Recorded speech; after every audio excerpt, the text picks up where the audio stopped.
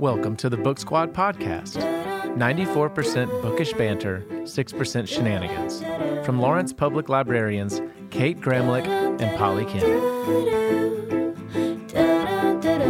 Hello. Hi there. How's it going? Pretty good. How are you? I'm fine. Good. Sounds really convincing. Oh, I'm Fine. well, welcome to the Book Squad podcast. All right. Yeah. I mean, welcome. That's what I meant. Yeah. Yeah. Come Okay. on in. Cool. Come on in, everybody. All right. So, What do we got today? well, we've got just like a quote unquote short episode, possibly. I don't know. yeah. Yeah. Let's maybe. say it's a short We'll episode. say. Yeah. Because- it'll be 58 minutes. It'll be what it So, is. Yeah.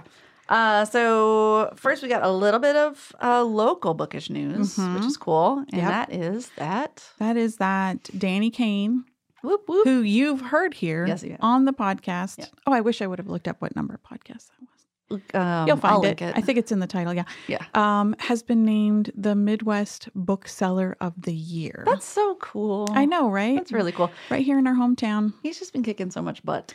He really has. And And we he- can say we knew him when. Yeah. We interviewed him before he was famous. When he was mildly famous. Mildly but not famous. Mhm. yeah. Famous among dozens. Not famous among billions. billions. Yeah. So way to go, Danny. That's Way awesome. to go, Danny. And he's just chugging along. Got a great bookstore. Been Yes. fighting against Amazon. He one, sure has. one bookseller at a time. Yeah. Should we So- link that? Should Yeah. we link he made a zine. We'll just link to Did all you the see things. that? Yeah, I did. Yeah. So that's cool. he made a zine about how to. I feel bad because then I ordered a couch on Amazon. So I know. Well, But I don't it's- get books. I definitely don't get books. Right. Because I don't It's- buy books anywhere. But Did you say you ordered a couch on Amazon? it's a little love seat, yeah. Oh, okay. Mm-hmm. This world I know. we live in. I know. So I know. Yeah. No, I mean. But it's definitely not a book. Okay. That's fine. Mm-hmm. And it was I'll like allow it was the same price as it was on. It was a little bit cheaper than it was on Target. Anyway, that doesn't matter. Anyway, it so doesn't matter. what was that? But I mean, sometimes it would, I don't know, this could become a long conversation. Mm-hmm. I sort of feel like it would be fine if it was a thing that sometimes was a thing. Yes. Not that all the time. Right. was I've the stopped thing. buying toilet paper on Amazon. I get in my car to go buy the Right. toilet paper I now. try to buy so. anything that I can locally. Because even if you think about it, like even if you're buying from Target, you're buying from a big Exactly. corporation. Yeah, that's But- what justified my. I wish we had a local toilet paper seller. Checkers. Folks, if you're looking for a business to get into, TP. I think we've All found the it time for you. Yep. Come into your library and we'll help you start up a small business. Yes, I've got databases. That's for a that. thing we can do. Yep. Write a grant for the local toilet paper industry. Yeah. What are we going to call it? We can help you. We're number 2. Yes. Wow, this has devolved quickly. Well, you know Okay. what? I know a little trivia about toilet paper. Oh, do you? Yeah, it's that a lot of books are recycled. A lot of books that can't be sold or resold or are just completely out of date and would be unethical to resell because the information's so out of date. Those get shipped off and mulched down and turned into toilet paper. So sometimes you're wiping your behind with the literature of Yesterday. Yeah. Uh-huh. Yeah. So books, like long-lived books, they just keep on giving. The You know? gift that They're just keeps really on does. giving. Yep. Aw. Maybe you could read a book while you're using Using your book. Yeah. And then I was thinking just cut out the middleman and just get No. a book you don't really like. Like back in the old And, days, you yeah, would just rip wipe out a it. Yeah. sheet of paper. Yeah, exactly. Rip a page out of your book. Yep. Wow, now we really So have anyway, devolved. well, we just wanted to link it. We just wanted to tie it all just- together. We just need to One of I those don't know things. how we went from Danny to using your books. Bless as toilet his paper, heart. but Yes. amen. All right. Okay. So now we just got one book minimum. We do, but it's 2 books. Like Yeah. remember, we've done this before. We add. If we each have 1 book, it's still 2 books. That's so true. God, I'm so glad that we came up with that Yay, format. We never did math. 4 book minimum. That would not have worked. No, 4 book minimum. Well, Not we'd have to worked. have 2 other people. All right. Why don't you? Do you want me to go first? Or you want to go first? Well, so mine goes with the book. It does. So why don't you go first? Because I'm excited. Okay. So I read The Library Book by Susan Orlean. It's been on my pile for a while. And I finally got to it. And I'm really glad that I did because I finished it. I was asked to come talk about it with a book club. So I did a book club house call. A local one? With this book. Yeah. So I did a book club house call. We went out and we talked about this book. And were there snacks? There were snacks. Oh, good. There was an apricot bar and some popcorn and tea, and they were very nice. It was an afternoon. Oh, good. It was an afternoon chat. So Nice. It was nice. And the thing is that folks really, really, we started off talking about the book, but really they wanted to talk about libraries and that's great. Wanted like the library dirt. Oh, so the good dirt. But, Yeah. they just want to know about how we do things here at the library and what a things nice we book do. club idea. Yeah. So I definitely, if you have a book club, I would definitely suggest that you read this. Are we getting it in a bag? Yes, we are. Good. Cool. So I really liked it. I think there are some mixed opinions about this. Well, right after I read this, this is about the 1986 library fire at the Central Branch of the Los Angeles Public Library. And Susan Orlean takes multiple things and weaves them together into one story. So some of the chapters are about, why am I blanking on his name? Harry Peake, who was the person they arrested for arson. Some of the chapters are about just Los Angeles itself and its history and how it became the city that it is.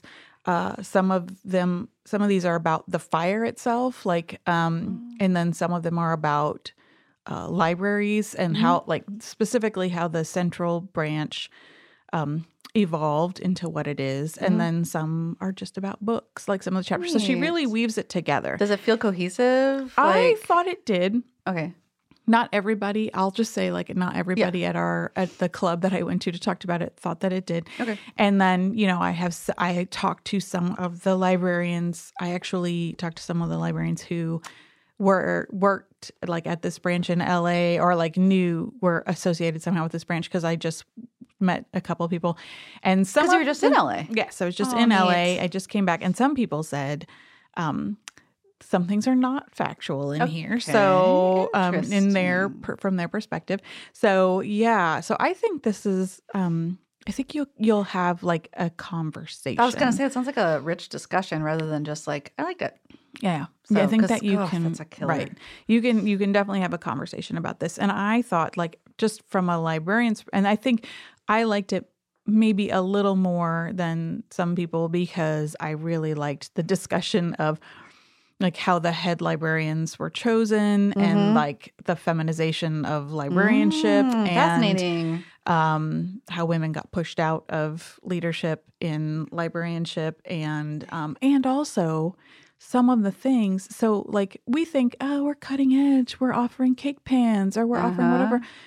In the 1880s, they were offering things they were doing a library of things. They were doing. Great. I mean, so it's you learn that in there too. Mm-hmm. And there's they were dealing with populations who were coming to the library who had advanced needs beyond just needing books. Yes. They were so librarians have always been doing this work. And when people say the libraries are changing because they're they've always been community hubs. So there's just there's the one chapter in here. I mean, there was a real cutting edge librarian, and she was one of the very first. She might have been the first or the second. Library directors, and the first one who actually had a library degree. And she set up a library school. I mean, she was just, she was, and then, she was a kind of a mover and a shaker in terms of trying to get librarians to lighten up and to be more like librarians are today. Neat. I mean, she would definitely be some of the tattooed librarians of today. I was going to say, yeah. Yeah, it's just so if you love books, although I will say the chapter really detailing the actual fire was just heartbreaking Because of all the so loss, it was Did fascinating. Pass away? Did anyone die, or was it just No, okay. nobody died. Okay. There were scant injuries. Okay. I don't even know if there were books. real injuries. Mm-hmm. But yes, a huge number of books, and like it was fascinating. Then what they did, like they, of course, had to spray down everything, Mm-hmm. and so then what they did with those books, which Lord. they did something with them, and they were able to actually reuse a number of them. Actually, like a lot of them were lost, but then some were saved, and there was some. But the discussions of the things that were just unique that were lost that could never come back. Well, and that's where like digitization now. Yeah. Digitalization. Yeah. You're right. Scanning You're right. it. Yeah. Yep. Is so important because now we have the capability to on more of a larger scale and without like super expensive equipment to to make the great thing about that is that if you don't live in a place that has a very specialized thing, you can access that thing no matter where you are in the world if they make it available widely, which libraries do. There was someone who just came in from Maine who she has family. She's never been lived in Lawrence, but she has family who came in during like the Jayhawkers era, the John Brown. Oh, okay. Yeah. Oh, right. Mm-hmm. Yeah. Who came in temporarily from like New York area or New England to Lawrence.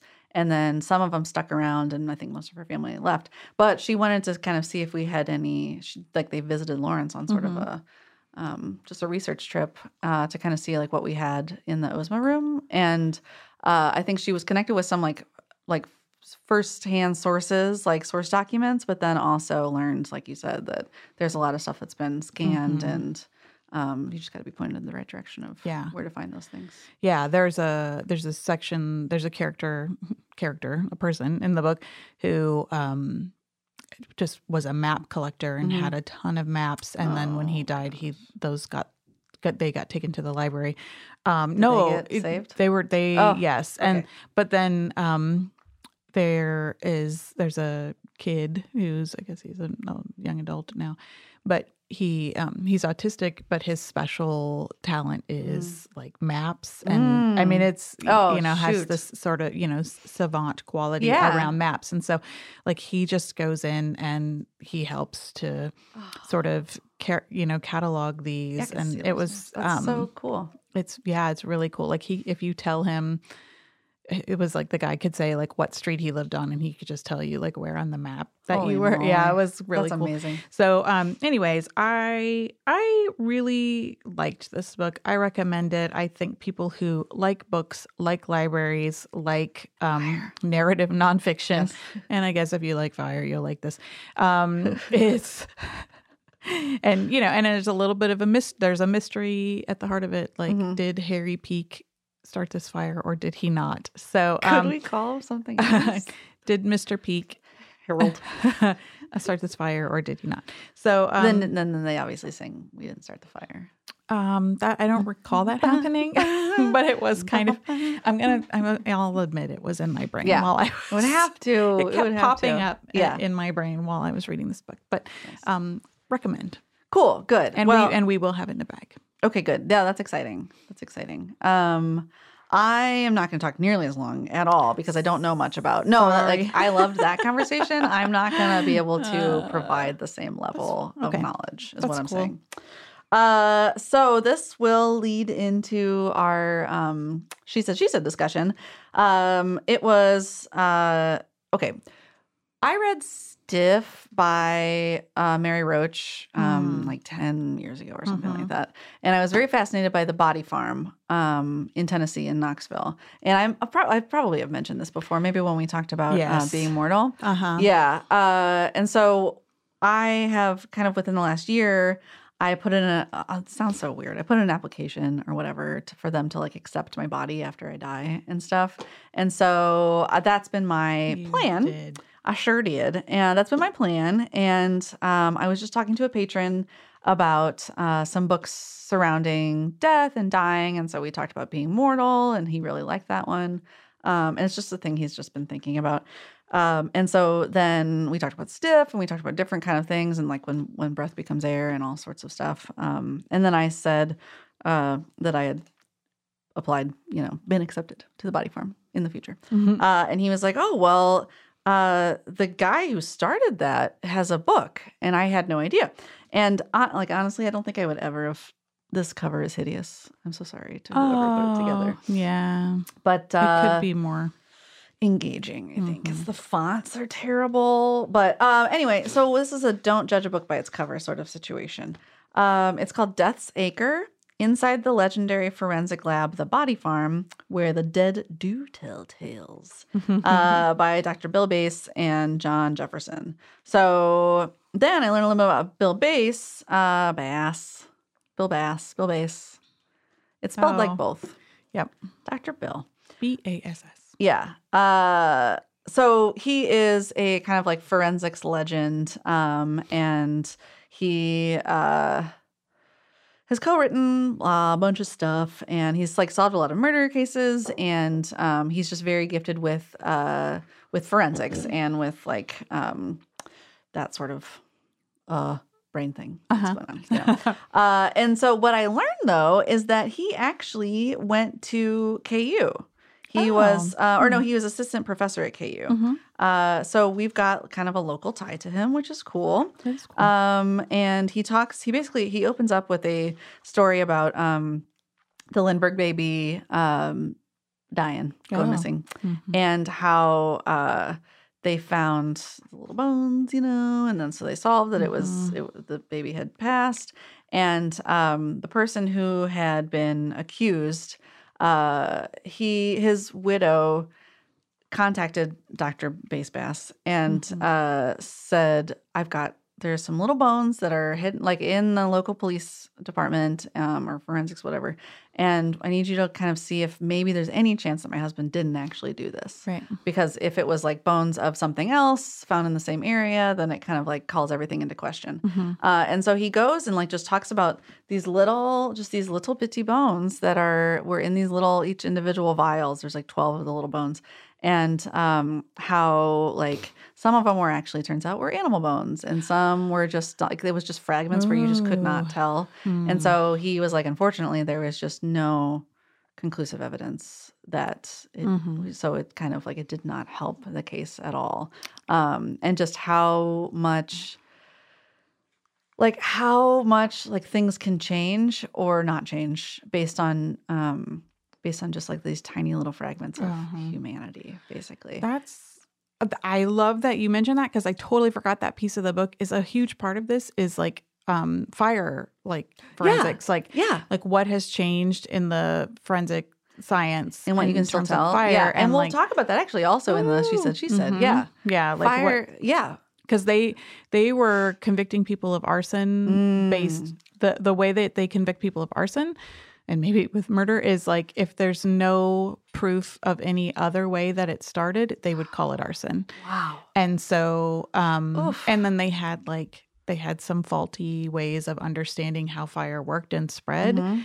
And there's a sad story of a man who was sentenced to death and executed for starting a fire that killed all of his 3 children, which he did not. He didn't start a fire. No. It was really sad because, that he was. I just can't imagine how many people to know that you're innocent and to that. Well, and that's what happens now. Yeah, with murder. Yes. And things. So how like the science has changed and how and how this work that he's doing really helps. Yes, absolutely. I mean, he's like literally saving lives by looking at dead people, which is just really wild. That is wild.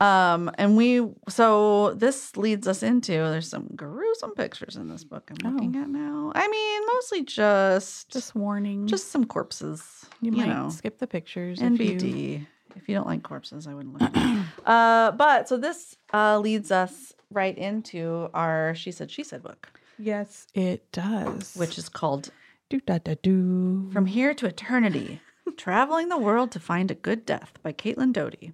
And I think you have talked about Smoke Is in Your Eyes. I think I have on here. Because you loved that Yeah. book. That was like one of those ones where like you read it and then you were like, everyone must read this. Yeah, it was probably one of my 2-book minimum ones. Yeah. So, yes, I fell in love with that book, and I got to see her speak, and she was wonderful. And so when this book came out, I was super excited about this. And now she has a 3rd book called "Will My Cat Eat My Eyeballs?" and other questions about it. Yeah, and that which I think is yes. I think the answer is yes. Eventually, yes. The answer is yes. Okay. So, and maybe we've talked about that one on here too. I don't know, as like upcoming books, but that's a great one too. And that one is definitely for a younger audience could read that, because it's questions that children ask about death. Yeah. But also it can help anybody. Well, yeah, because we're all like, yeah, that's a good question. Yeah. So, but this book, why don't you tell people what this one is about? So she basically, I wish I would have read the other one to get kind of the backstory of like what she does on the daily basis, but she runs a nonprofit funeral home, right? Yeah. Which is fascinating, a nonprofit funeral home. Because that's just such a great idea and such a wild thing to do with your life. And B, of course it should be nonprofit. Why would you make the profit? And she talks about this. The profit that's made by the funeral industry to sell caskets and do all these different things is just enormous and really gross. Really gross if you think about it. It really, yeah. You're capitalizing on like the most grief-stricken people. Right. And saying like, your loved one deserves a $1 million. I mean, I guess we could say that about the health industry too. Oh, absolutely. I mean, but it's definitely, I think we have this, view of death as this really like sacred, difficult time. So I think it feels especially harsh that we are monetizing it in such a way there's that still such a status thing with your So she's talking a bit about that, but mostly she's talking about how we in America and in the Western world, we have kind of just distanced ourselves completely from the process of death and from dead bodies and from like what is actually legal or illegal or allowed, I guess, after someone dies. Right. And as I was reading this, there was a lot of things that I learned, just basic kind of things about how long like a body can go without being buried or whatever, all these different things. So like, so what she's kind of trying to do is go around and look at other death rituals and death cultures, I guess, and kind of explore what other people are doing. And so it says, expands our sense of what it means to treat the dead with dignity. And she talks a lot about, and this is the same kind of with a lot of biases against other cultures, but how death rituals and funeral sorts of things, how much they are just like viscerally disgusting to us if they are not like our own. Yeah, because, we've even just changed. I mean, we should just talk about that. Just in our own culture, it's changed in the last 150 years. Yeah. I mean, since we've decided, you used to be that like you would care for, family, friends would clean and care for the body. And, maybe there was a professional in the town that would, help, or maybe there wasn't, but you would do that. You would bury the body on your own land, right? Or maybe a local cemetery, but you would come out and do, you would build the casket, you would do it. And you would sit with the body. Like in some cultures, you sit with the body for a day or 3 days, or depending on whatever the period is. And we did that. I mean, that was something that we did. And it's interesting now. I mean, now we do that for like if you lie in state, if you're like a president or a whatever. So they'll preserve the body in such a way that the body can be viewed. But before we didn't preserve the body. We just no, you just dealt with it.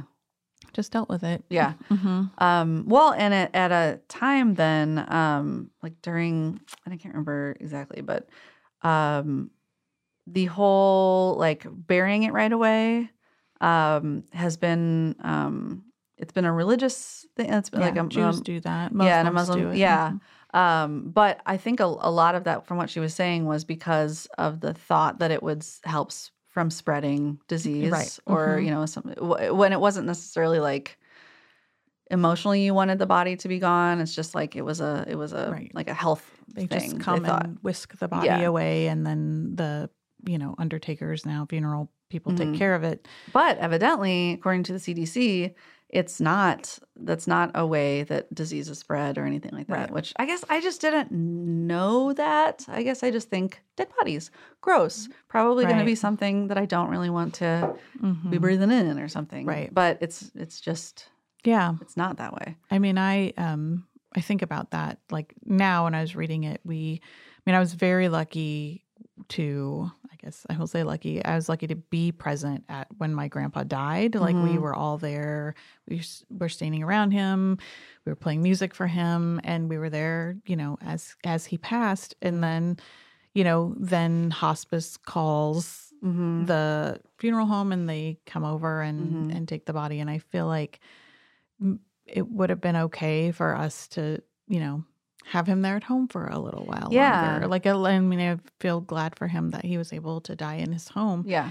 But just to take it that step further where we didn't have to like rush him out, and that maybe we got a little more time to sit with him after he passed. So that's well, it reminds me of the first scene in here where I think it was the hospice nurse had asked if the daughter of this deceased woman could just kind of keep her for a while. And the nurse was asking, it's not illegal to do that. And no, it's not illegal. And she says, Caitlin says, the family is in control of the body, not the hospice, not a hospital or a nursing home, definitely not the funeral home. And so then this woman was able to pick or be with her mom for 6 hours after, and I'm guessing bathed, but like dressed her in her favorite outfit and was there with candles, and she said that she felt proud to take care of her in the last, and that's where that really pointed out just like the misconceptions, and it's not like. So the funeral industry, and if anyone's making money off of these things, like that's one level. But also it's just the general confusion. Like even the hospice nurse who is like clearly not trying to make any money or anything like that. She's about just like, this is what, do. Right. Yeah, we just don't know. And so, and we're not really encouraged to ask any of these questions. No. And like when it's happening, do you want to ask those questions? No. Well, and I think too, because of the way that things have evolved, we've created I think this is what the book addresses. We've created we've created a culture around death where death is scary. And so even when you're in the hospital, like there was one story where like even when you're in the hospital, they don't want to give you time to be I've heard story after story of people whose children have died where they just like wouldn't let them spend time with them, especially, and so, right. And, some people there are people listening right now who might be like, I don't want to hang out with a dead body. It's just what I mean? Option would be. Right. And so, and the thing is you might want to, when the time comes because you don't know. Yeah. I don't know now. Yeah.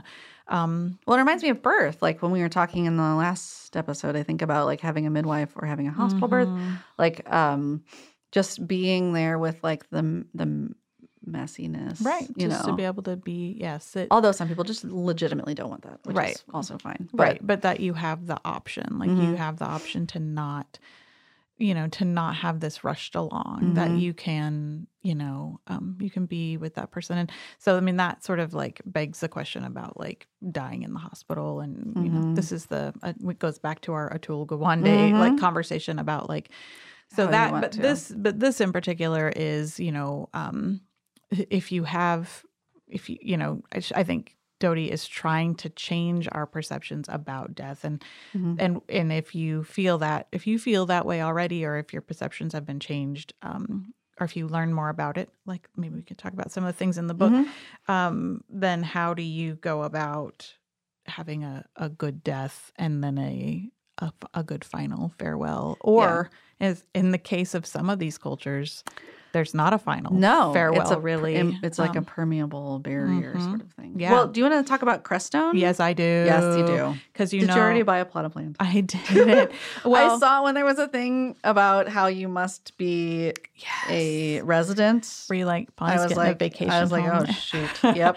So there is, people may not know this, actually, there is one place, I think it said in the Western Hemisphere, perhaps, there might be two places, but one is public and I think the other's private, where you can have an open air cremation, like a funeral pyre, essentially. And you can have this. And one of the places is in Crestone, Colorado. I don't even want to tell people this because I know, because you're going to have to compete with them. But so it sounds like I'm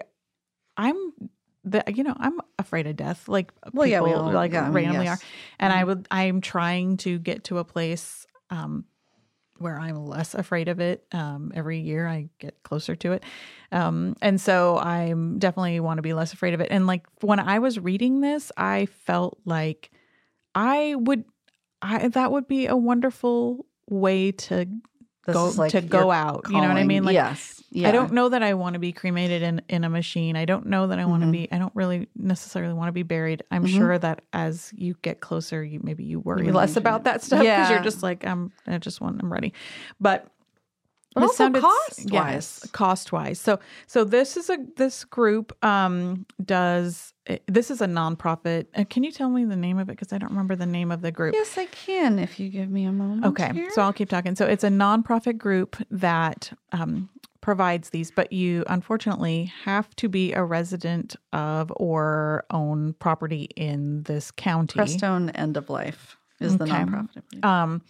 In order to have this, but it's, and then if you can afford it, great. If you can't afford it, they still provide it for you. But that's just beautiful. But it's a beautiful, the pictures, I saw pictures of it it's just a beautiful space where you can come and be with this person and, and just sort of release them up to the atmosphere. And it started because they had a porta-pyre. Which they were going around doing it. Yeah. These are like little vigilante death superheroes to me. Yes, they really are. So that sounded really cool. I just immediately was like, this is how I want to go out, you guys. Like, so it is, and that's a little bit, there's a taboo in Judaism about cremation. That's a thing that you don't really do. Okay. And although a lot of Jews do make that decision and do that, I think that's a personal decision that you might make, but it's a bit taboo. Catholics forever were not cremated also. Like that's a thing you don't do in Catholicism. So anyway, a lot of it is just wrestling with what you've been told. Right. And the right thing to do. Yeah. And but it comes down to really what's best for you and your family, Right. I just thought like this seemed, and forever, I highlighted this part about, in 1869, the group of medical experts gathered in Florence, Italy to denounce burial as unhygienic and advocate a switch to cremation. And, around that time is when it sort of jumped over here to get a start. A lot of it, it's like every single, like we've already said, it's like every single thing, like all these different forces kind of come together in a culture to all of a sudden make a moment where something happens. Yeah. And changes the way people think about things. And I think, that sounded really, it just sounded really peaceful. There is a Zen retreat there's a Zen Buddhist place that also does open air cremation because that is part of it. Yeah. But that's private. It's a private thing, I think. So anywho, I'm getting well, that's how I felt with the Body Farm. Yeah. I was just like, that's the one. That's what you want. Or donating to science. But Yeah. like especially the forensics thing. Yeah. Well, so there's the other chapter on, it's the North Carolina one. So if we're just going to talk about Sure. North America things right now or just United States of America. So North Carolina actually has they're doing research to see if humans can be composted. Mm-hmm. And I was like, I could maybe go out like that. Sure. Well, and the fascinating thing is like when she was talking about how those little tree planting things where you can like put your like currently you can put their remains. But how they're not actually nothing can grow because it like strips all the organic matter from your and so like that was to me was fascinating because like I think a lot of people I know would be like, yes, I want to do that, plant me in a tree, and it's like you're not actually doing anything. Well, that's the thing about cremation is there is no organic matter left, and so you're not really putting anything back into the earth if you're cremated. Which I had no idea. Yeah, which I think is fine. But if like your goal is to grow a tree, then that's not going to work. So the composting thing was like, that's fascinating. Yeah, and they were talking just about how like the different things like alfalfa or whatever it was that they put on and then like checked them in 6 months. Yeah. And it was just disappointing because there were still pieces there. And so, but they're figuring out how to do that. And, will we ever get to a place where the taboo is not there with that? Because, I mean, it's in the book. I don't know if people know this, but like any compost that you get is like they compost like livestock all the time. Yeah. That people might not realize that happens. But, that's a thing. Everything's dead. Yeah. Everything just goes back into the earth. And I don't know. I was like, okay, because I don't know that I necessarily would want to do the body farm for myself, but I really liked this. I don't know. I just liked it's cool. I liked the idea that I would rest on a hill with all of this, with stuff laying on you, with pine needles and then chips just go and just and then go like just be into the earth. Well, and that my family could scoop me up and then just scatter me around my favorite tree. Right. Well, and that's what I think is cool is that we each individually do have a thing where it's like, no, thank you. Yeah. But knowing all of the options is crucial. Yes. It's fine if you don't want to have this or that. And getting to a place where as an evolved and sensitive society where your can just be an internal, like, that's not for me. That's what and not, Amy Poehler says that and she's like, good for you, not for me. Good for you, not for me. Yeah. And that's not a judgment on you. It's just a knowledge of what it's like. I don't like carrots. myself. It's like, yeah, right. It's like I don't like that. You don't like this. So a thing that I really loved was this was she goes to Indonesia, Colorado, Indonesia, Mexico, Japan, North Carolina, Spain, Bolivia, California. Yeah. So like these are, she goes to not everywhere, but just some places. And I really liked the, let's see. So the Japanese ritual of Katsuage, maybe?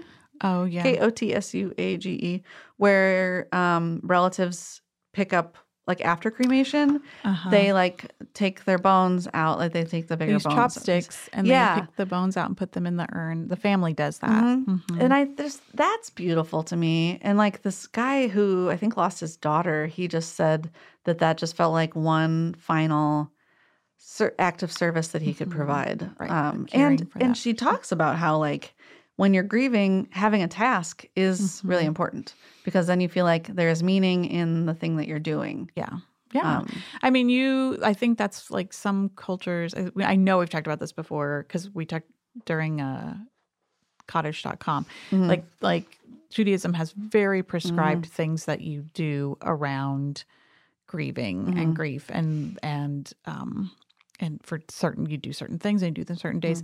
And I'm sure for some people, those things don't work and they're not comforting and you should probably have the option to not do those things. But For others, it gives you a sense of purpose. Yeah, it gives you, it lets you know, like, you're not alone.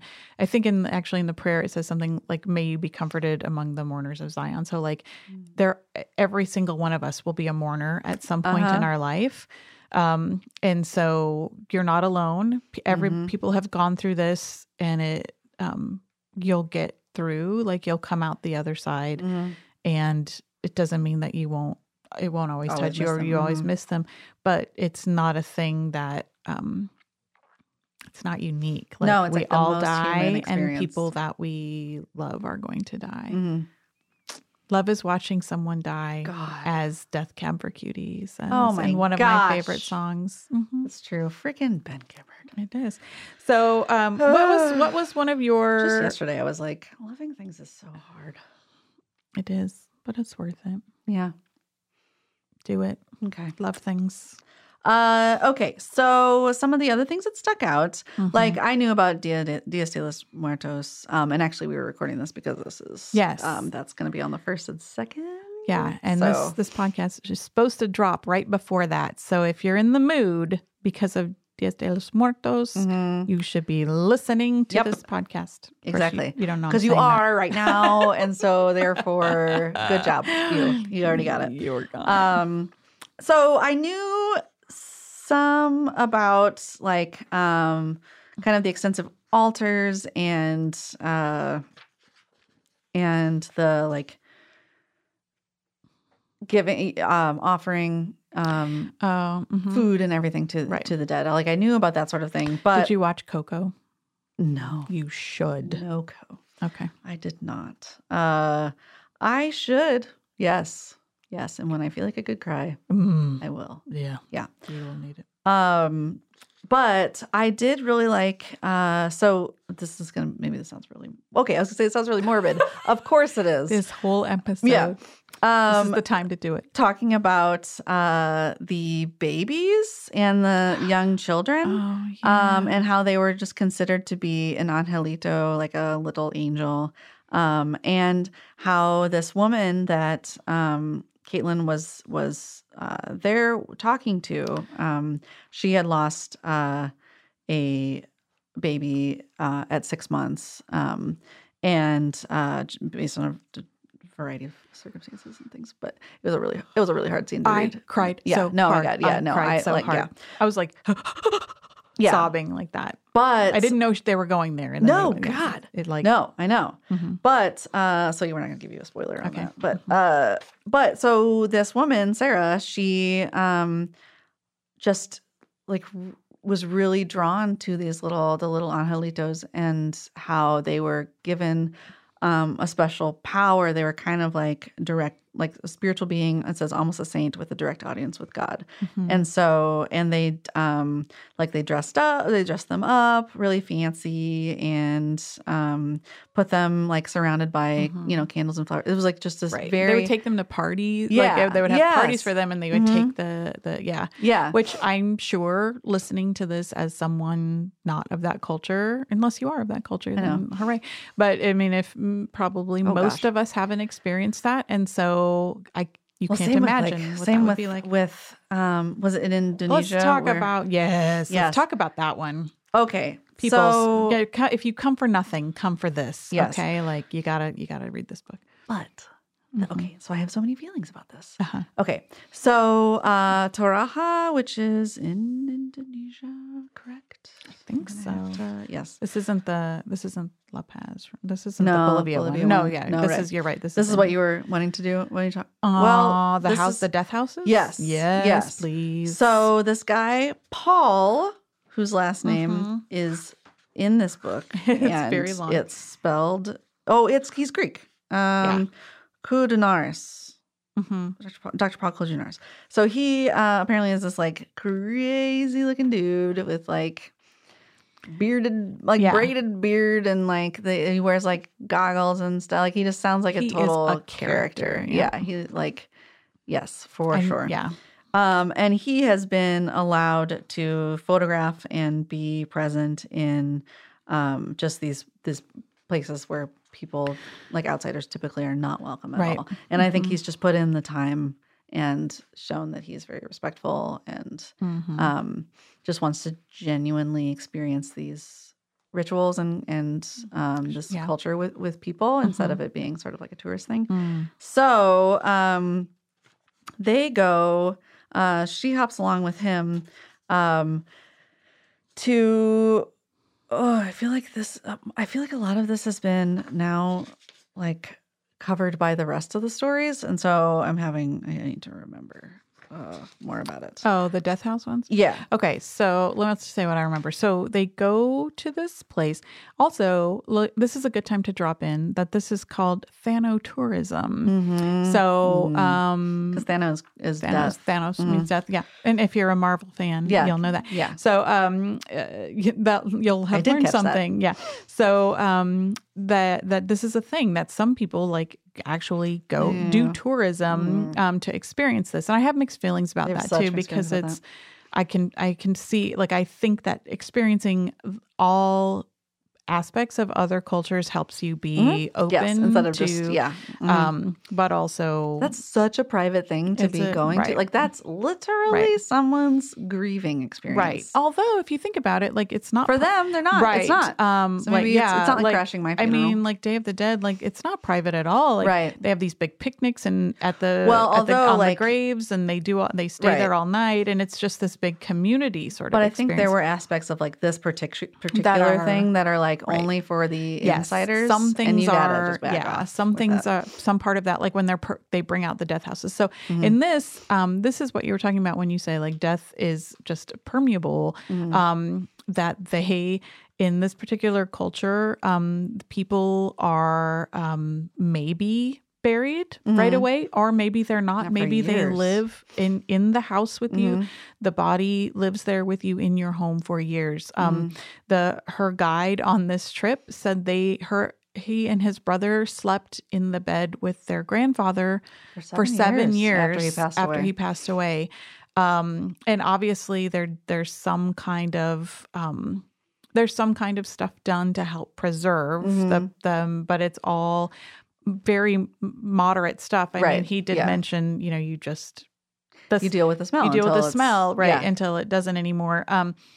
But they dress, they dress the body Like they're still sharing their lives. still with- sharing their lives yeah. with them. I think they like put out food, or like they just share their lives with them, and it can be just a short while, or it can be years, and then And it's kind of so that you can, from what I understood, like sort of save up to give them the like funeral sort of thing for them to be able to live in a death house. Like, Uh-huh. so there are also death houses where they live, and so they might share like several people from the same family or whatever will be in this one death house. And so then on this particular day, I can't remember if it had a ceremony, but like on the particular day of the ceremony, everybody goes to the death houses and they bring out their dead. they bring out their dead and clean them, and remove their current clothing and clean them and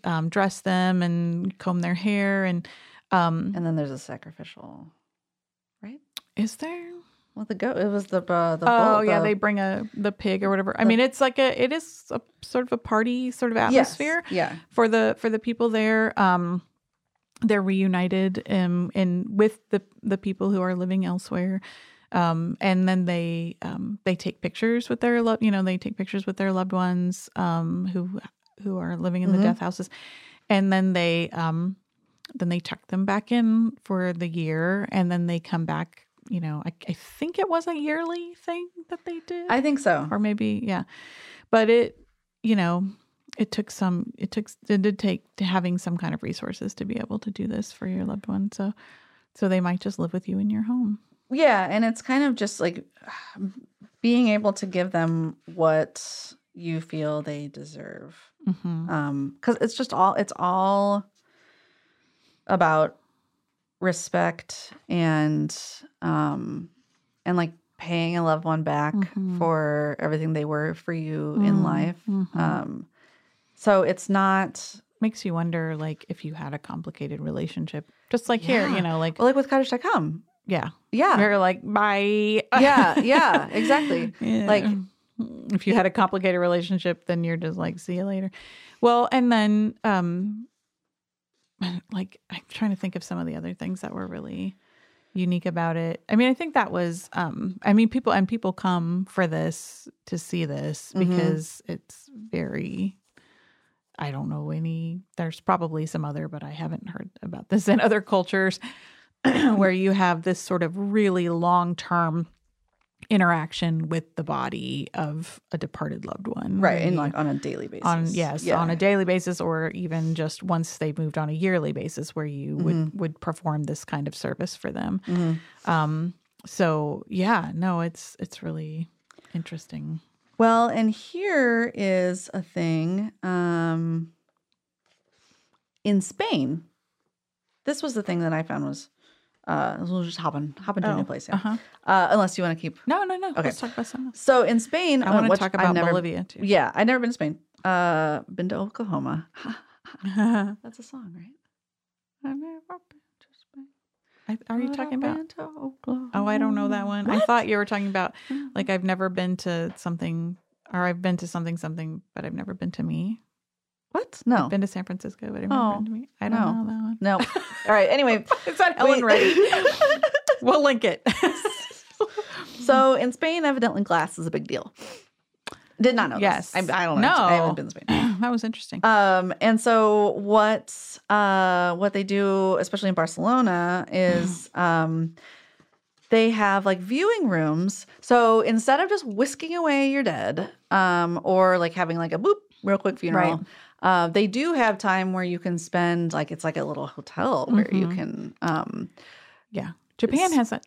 Yes, too. yeah. But without the glass. Yeah. So this is like you can spend time, extended time with your loved one in the room. And it's like set up where it's sort of like just you're having kind of like the wake, like what I imagine. In fact, it's right? in Spain. It's you do. I mean, I think actually in Japan, it is expected that you would spend the entire day with your loved one. But in this case, they're behind glass. It's either like, she said, like a department store window where it's just like, like separating completely by a whole sheet, or a glass, like she's like Snow White, like coffin, which is like totally a picture. Yeah. And then you slide them in there and it's like temperature controlled. Right. And so she was talking about how there's just such a difference. Like it's not even like levels, but there's just such difference in interaction with the dead, and like how some of us don't even want to see it, it's just like, boom, get it out of my sight. And then others, it's like you see it, but you can't touch it. And others, it's obviously you're touching it and living with it. And how much each culture, like the Spanish chapter, like they were giving her sass about how she wants to have like the mess, the tangible part. Right. And they were like, yeah, well, you wouldn't be welcome here. You wouldn't be welcome to work here. Yeah. And so, yeah, that was interesting to me because they definitely had more of a, like death is just something, but they had definitely also absorbed the whole keep it clean. Yeah, exactly. Because they weren't embalming, you know. I think in special situations, like they might embalm somebody, but like generally, like here we embalm everybody, and like it's so you sort don't of have to, right? No, you don't have to. In fact, like you don't. Like Judaism is, and again, maybe there might be special circumstances where if somebody needs to be transported or something, but in general, like a traditional, you're usually buried within 24 hours or something. Well, and was it in Spain where they you kind of rent out the ground space? I think so. Well, in Europe in general, like, also in Latin American countries, do you? Yeah. I think it's interesting where you. I mean, I don't think you shouldn't even have to. I remember that, like in Fountains of Silence, is about Spain, where you rent out. Like and so like maybe for 5 years you live in your spot, and then if you for some reason can't pay. I know. You get chucked out. Well, and like, I guess I like it only because I think that's a practical way to go about it. Like land usage and stuff. Yeah. I mean, I would say I don't even need a spot to begin with. Right. But yeah. Because it's interesting because then like if the idea, to me, the interesting the thing is, if the idea of a burial is that your family always has a place to go to commune with you, then the idea of then getting pitched out of that space is very traumatic in some ways. Like if you can't stay there. But if the idea is, okay, it's like a symbolic, I will visit my loved one here for a period of time and then they won't be here anymore. So, like the transitional thing, and then like you let it go. So. Yeah. Because it's, I mean, the thing is like it was actually very traumatic for poor people. Poor people who could not afford to keep their person there, and then their loved ones just got pitched out. And the idea of it is the idea here anyway, especially if you're buried in a churchyard, cemetery, or something, is that it's consecrated or sacred ground, and you wouldn't want to be buried somewhere where that wasn't consecrated or sacred. Although for a long time we just buried people out. In we had like every farm had their family plot or whatever, and I think you still can do that. I believe. I know. I am confused about a lot of the things that you can and can't do. Still, right. I need to. I mean, my partner would like me to just put him under a tree somewhere, and like. Before he dies, actually, I was just take me out, out there, but it was like if you, that happened. A lot of people die and are never claimed, and actually, because you'll read what smoke gets in your eyes, like that's a big thing.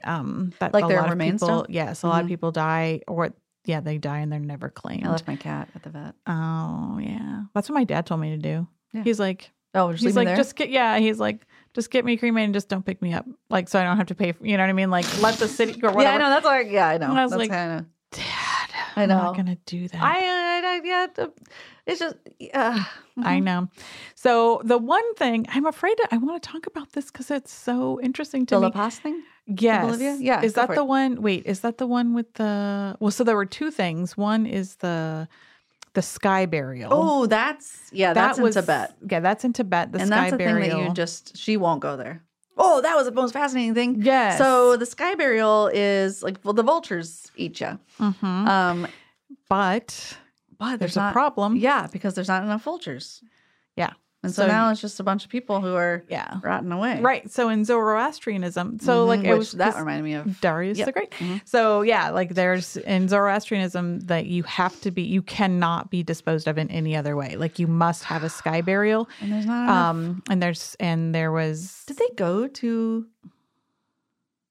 Yep, they did. Okay, they went that was the first time I they ever went heard to the Towers of Silence or something like that. Okay. Or I think that's what it's called. So, but there's not like that was fascinating to me is that they allowed them to use some sort of pesticide that that the birds then ingested. Yeah. No, it was they gave the cows this medicine. That's what it was. They gave the cows some, essentially that was like acetaminophen or something. Yeah. And then when they ingested the cows, it killed their livers and they all died.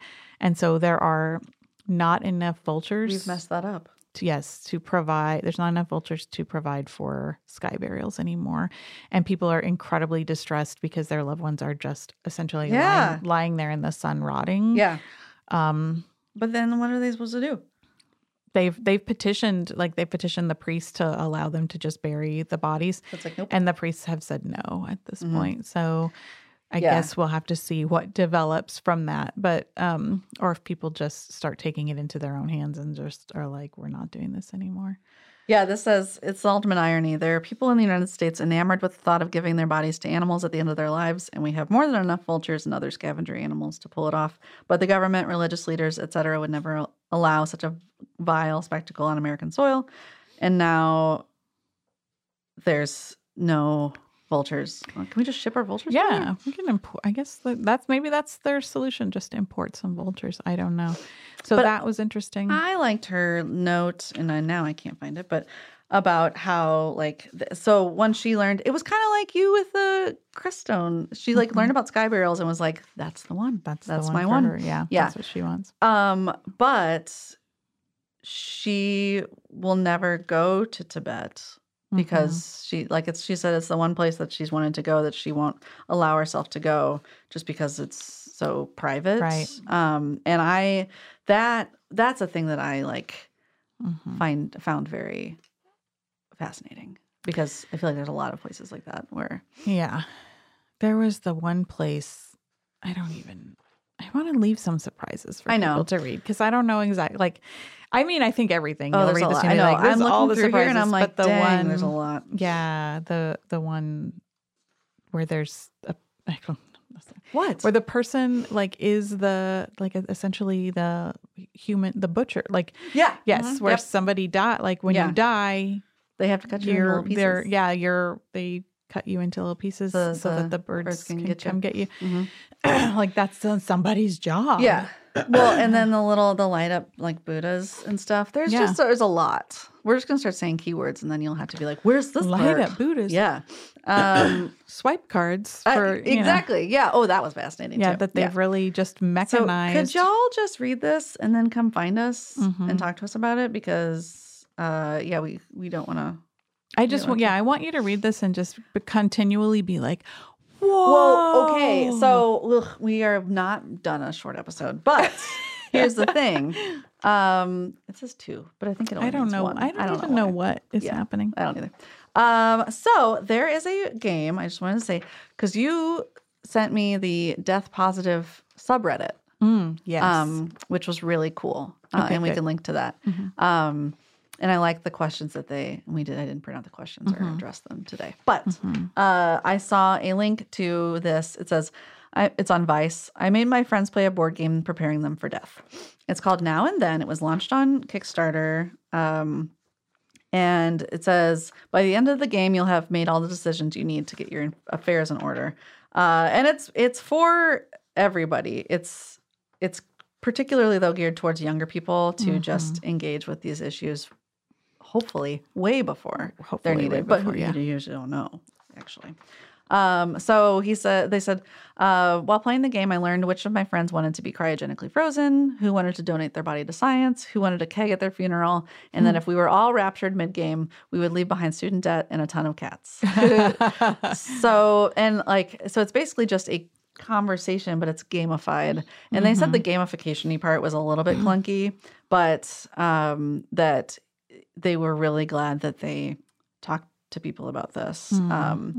And it was talking about how biologically our like brains have kind of evolved to make it so that we can't think about our own death very easily. Like that's a thing that because it goes against our biological instinct to survive. Right. So this is kind of just like rewiring ourselves. Although I think I sort of believe that, but also I sort of don't, because we did for a long time. Like for a long time, we did remember, like, I mean, especially like you wouldn't live very long. Right. And the Victorians had this whole like death cult sort of built up around. So it was just things where like, maybe it's by now. Maybe it's now right. I think possibly now, because we have sanitized it so much and put it over there so much that there's not, we don't do like memento mori, like or maybe some and she people does do encourage people, to do stuff like that. And I mean, it's so maybe now we've psychologically put ourselves in a place where it's very difficult. And I think there are times in your life, like when I had young kids, it was so traumatic to me to think of dying. No, right. Absolutely. And I mean, I obviously don't want to die now, but like your body is like, nope, focus on life. Yeah. I mean, like, tomorrow is my birthday, and I might spend tomorrow actually filling out an advance directive. Yeah. It makes you feel this is midlife. Yeah, right. Like, it makes you feel like you're doing something for the people you leave behind, I think. Yeah, and I think for a long time, I mean, people just got very... I mean, I remember this. Like, my grandma would say, like, what things do you want? What things do you want? And we would just be like, Stop it. Yeah. And I feel bad. I feel bad that we did that, because I feel like it's like you have to feel like, well, it's like what Glennon Doyle said. You have to like just feel it with the people. Right. Ugh. And you just, you're not in, it doesn't mean that you're in a hurry for that person to die. If you talk about, or for yourself to die. Yeah. No, it's just, if you talk about it, it means it's going to happen. Yeah. And I mean, there's so many ways in which like understanding death, I mean, like this is the whole thing underpinning of Buddhism in some ways is like if you understand death, like the whole sleeping in your own grave thing. Or whatever. If you understand death, you will definitely live your life, you know, because you understand that that's what's happening to all of us. Yeah. And so get busy living or get busy dying. Yeah. And then no one has no idea what you want to do with yourself. And everybody's confused. So, Crestone. Yes, I know. You've already helped me fill out my body farm paperwork. I did. So now we're all good. Can you help me buy some land in Crestone? I'll work on that. Okay. Yes. Thanks. But this was also talking about like, this game was bringing up conversations like not even just about death, but if I caught a severe stomach bug and was intubated, who has my landlord information? Who knows how much I pay for rent, when it's due? Who'd be responsible for taking care of my pet while I'm sick? Who has spare keys to my place? Yeah, like I think this all is these so different important things. for young people who are living away from their family. Yes, absolutely. Or estranged or whatever. Well, and like also it's like who actually yes, like maybe you want your friend to adopt all 17 of your cats. But what if your friend doesn't really want to? Is that really fair? You know, so like just kind of thinking about all of this stuff instead of it being I'm sorry. No, put them down. Just bury them with me.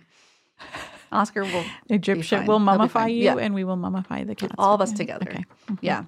I'll be like Bastet. I'll be half Tubbs, half me. But yeah, also this is like, because Brandon was like, I don't want to be cryogenically frozen. And so this question was like, did you leave behind enough money to keep your head frozen in a cryogenic lab? Or is your family going to have to make the awkward decision on whether to pay the bills or let you thaw out? So it's like, you have to, or like, I don't know. It's fascinating. And I feel like, yes, we're going into Halloween right now and Day of the Dead, but also Thanksgiving. Let's just all have this Thanksgiving. We are all filling out our advanced directives. If you think that the political climate has made it difficult to have conversations, oh my God, maybe talking about your death will be preferable. Yes, exactly. Yes. Focus on something that you can like tangibly work on together. Maybe everybody will be like, yes, let's talk about death. Yes. Because this is Let's just better. start putting Post-its on things now. This is better. This is more comfortable to me than like talking about the politics. current climate. Yep. Yeah. So that would be hilarious. There's our advice for you. Yeah. But so highly recommend this book. Yeah. Obviously, I would love to, I think I would really like to get this in a book club bag? A book club bag. Yeah. I agree. Think that people will really talk about this. We could have a program about it. I would love to. I know we had a program with the Atul Gawande. We did. Book. We Skyped in. Yeah. And then also there was a program that Kathleen put on about advanced directives from the man who was the lawyer of the woman who had Paul Calanthe. Yeah. Yeah. But brain dead. I think that's how it is. Yeah.